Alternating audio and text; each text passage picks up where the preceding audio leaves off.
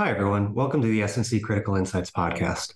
This is Connor Schillerstrom, a special counsel resident in our Sydney office.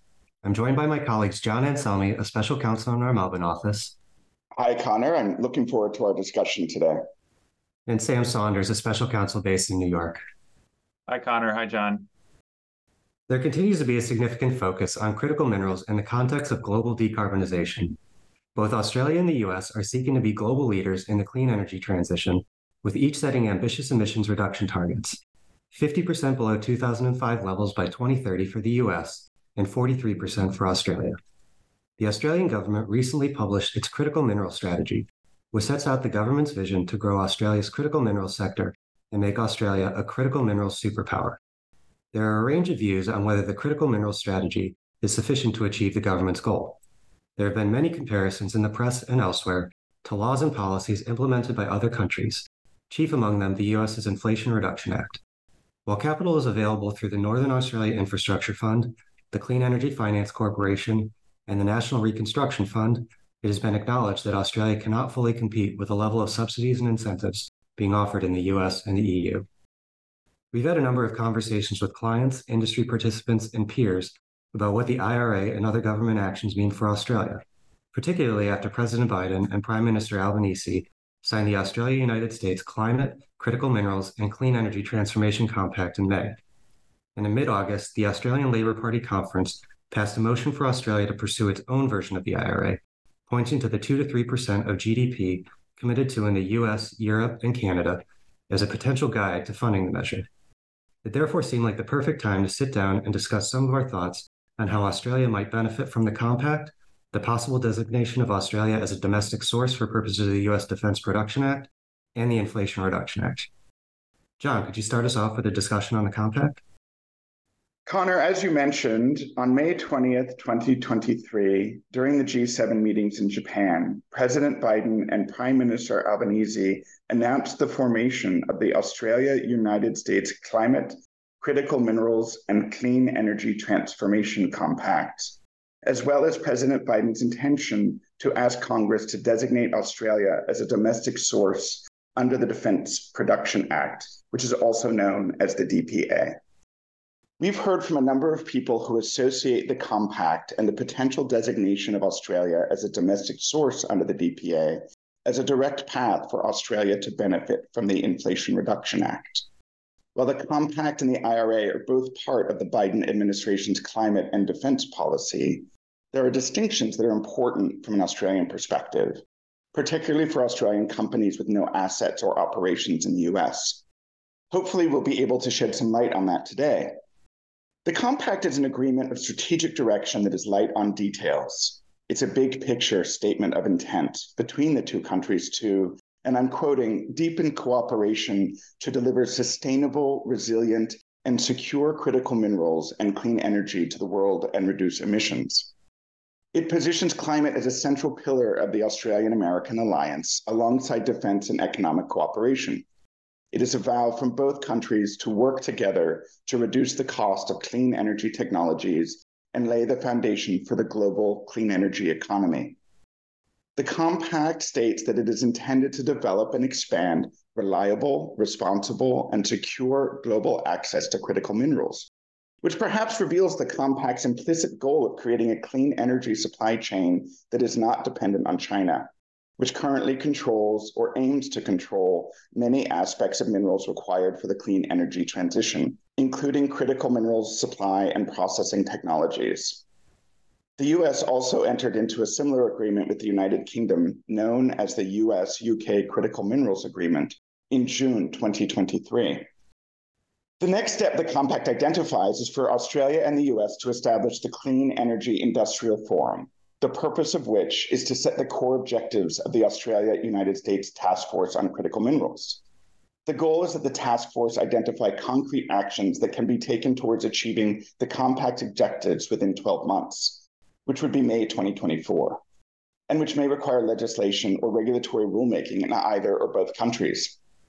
Connor, perhaps you could elaborate on how Australian critical minerals and clean energy participants might benefit from what comes from the compact. Well, John, the key upside would be for the task force to figure out how to best facilitate the investment of public and private U.S. money into Australia and Australian companies.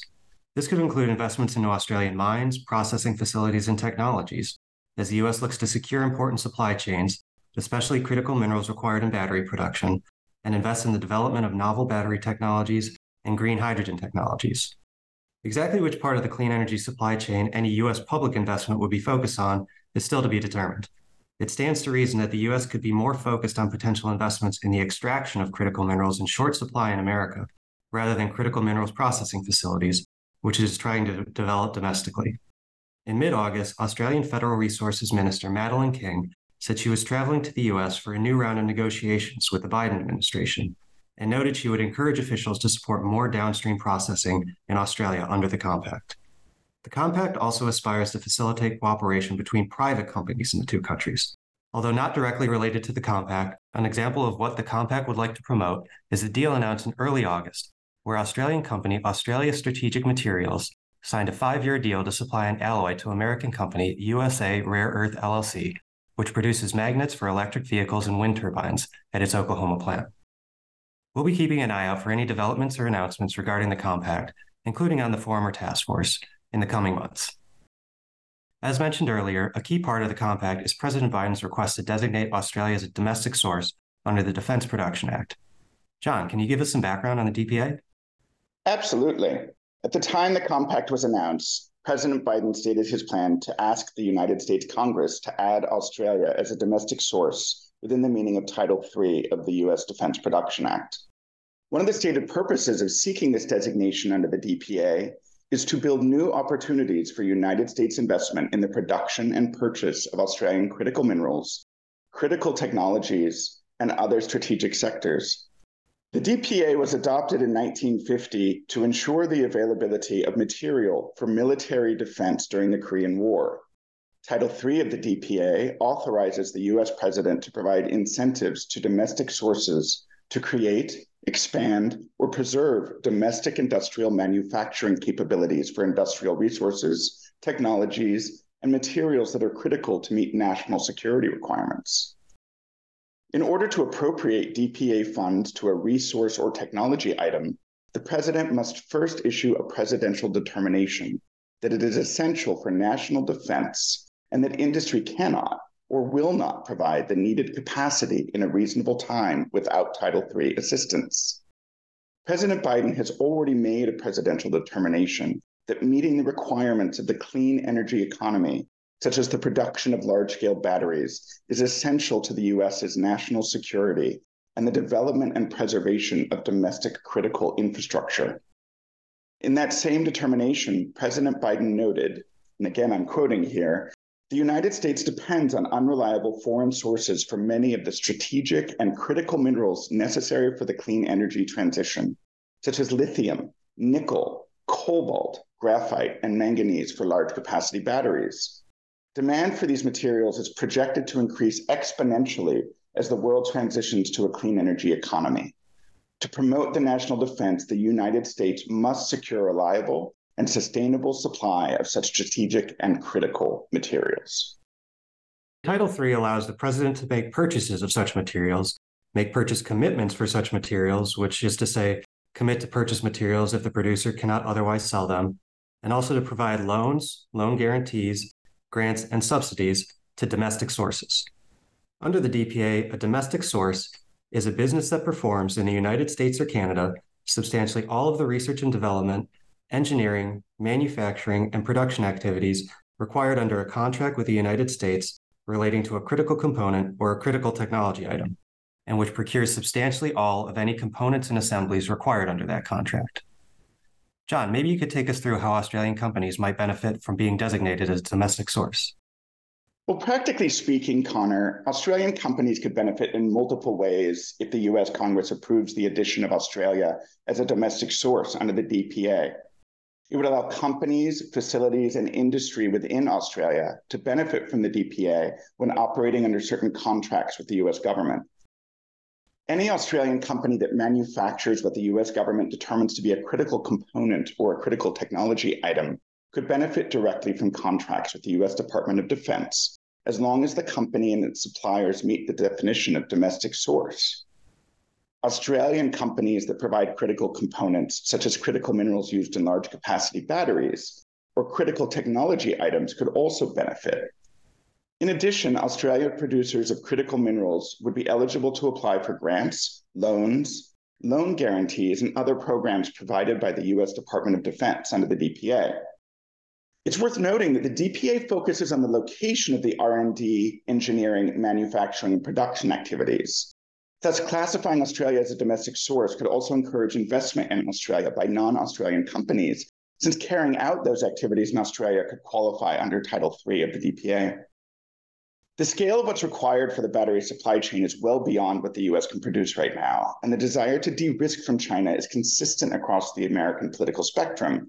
So it would appear that allowing the US to invest in the production and purchase of Australian critical minerals and technologies may be one area where there is bipartisan agreement in Washington, although, as we'll mention later, it's still to be seen if that's the case. In line with the president's intentions, the Pentagon requested Congress to designate Australia and the UK as domestic sources through the National Defense Authorization Act, which is a bill passed by Congress every year with the annual budget and expenditures appropriated for the US Department of Defense. The House and Senate have passed two different versions of this bill, with the Senate version including the domestic source designation, but the House version does not include the designation. So the next step is for Congress to form a conference committee with members from the House and Senate to agree to a compromise bill. That is due to happen in September. We're tracking that process, and we'll see if the domestic source designation makes it into the final version of the bill. Connor, back to you. Thanks, John. So the third topic we wanted to discuss is the U.S. Inflation Reduction Act. The act was passed in August 2022 and provides $369 billion in subsidies and incentives and $250 billion in low-interest loans to tackle climate change and increase investments in renewable energy and electric vehicles. As U.S. Ambassador to Australia, Caroline Kennedy noted in an opinion piece published in the Australian Financial Review in mid-August, the U.S. has invested more than $5.5 billion Australian dollars in Australia's critical minerals and clean tech sector since the IRA became law. This includes investment into Australia, such as General Motors' $100 million investment in Australian Minerals Processing Company, Queensland Pacific Metals for its Townsville Energy Chemical Hub project, and US-based lithium refiner Albemarle's announcement that it plans to double production capacity at its lithium hydroxide processing plant in Western Australia. It also includes investment into the US assets of Australian companies, such as Lynas Rare Earths investment from the US Department of Defense, worth several $100 million towards building a heavy rare earths processing facility in Texas. Now, all those deals have all been announced since the IRA became law. None were directly attributable to the IRA, whose direct benefits are largely limited to investments made in the US. However, some Australian companies with operations in the US have already received loans under the IRA. For example, Australian miner Ioneer received $1 billion loan from the US Department of Energy to expand its lithium mine and processing operations in the US, and Sierra Technologies received a $140 million loan from the Department of Energy to invest in its processing facility for graphite-based active anode material for lithium-ion batteries in Louisiana.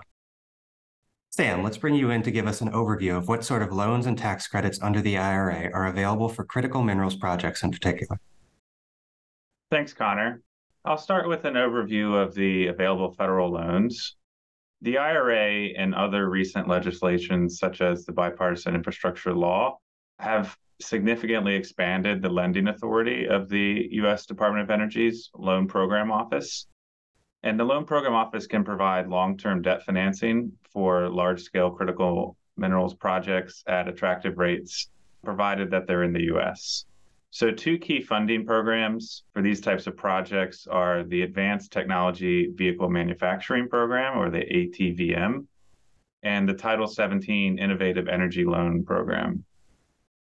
So under the ATVM, automobile manufacturers and materials manufacturers are eligible to obtain direct loans from the federal government for projects that produce ultra-efficient vehicles that meet certain fuel standards. The facilities that process critical minerals that are then used in electric vehicle batteries can qualify under this program, which currently has over $40 billion worth of capacity as of July 2023. Then under the Title 17 program, projects that increase the domestic supply of critical minerals through the production, processing, manufacturing, recycling or fabrication of mineral alternatives are eligible for government loan guarantees. And there's over 70 billion remaining statutory capacity in this program. And to qualify for this Title 17 program, the project must utilize new or significantly improved technology, avoid, reduce, or sequester greenhouse gases, be located in the US, although foreign ownership is possible, and have a reasonable prospect of repayment. So those are the two key loan programs. There's also a few tax credits that I'll flag, and there's many more in the IRA, but these ones are really critical for critical mineral projects. So the first one is the Advanced Manufacturing Production Credit, or the 45X credit. And that gives a tax credit equal to 10% of the costs incurred in respect of producing critical minerals, provided that the production occurs in the US and that the minerals are sold to an unrelated party. Actually, this credit is not subject to phase out currently, so it will apply indefinitely. It can be transferred for cash, so you can sell the credit if you do not have sufficient tax liabilities to use it. And it's also refundable by the government, meaning for the first 5 years, if you're a for-profit entity, the government will write you a check for the amount of the credit. Another credit you'd have to look at is the Advanced Energy Project Credit, or the 48C credit. That's available to projects in the US that re-equip, expand, or establish industrial facilities for processing, refining, or recycling critical minerals. And that's an investment tax credit, which starts at 6%, but can be increased to 30% if you meet prevailing wage and apprenticeship requirements. The final credit I'll flag is the Clean Vehicle Credit, 30D, and that's a $7,500 credit for customers that buy qualifying electric vehicles in the US. And to qualify for that credit, the vehicle must contain a threshold percentage of the value of critical minerals extracted or processed either in the US or in a country in which the US has a free trade agreement, which includes Australia. Although it may be difficult to see how Australian producers of critical minerals directly benefit from this consumer credit, it positions Australian producers as preferred suppliers of materials that are relatively rare in the US currently. So those are a few key tax credits. Also note that there are a lot of different grant programs from the Department of Energy, the Environmental Protection Agency, and other agencies that could be relevant for critical mineral projects. Too many to cover in this podcast, but something to consider. Thanks, Sam. Well, that's all for this episode. Thanks to Sam and John, and to you for listening to S&C Critical Insights. For more information about our practice, please visit us on the web at www.sulcrom.com.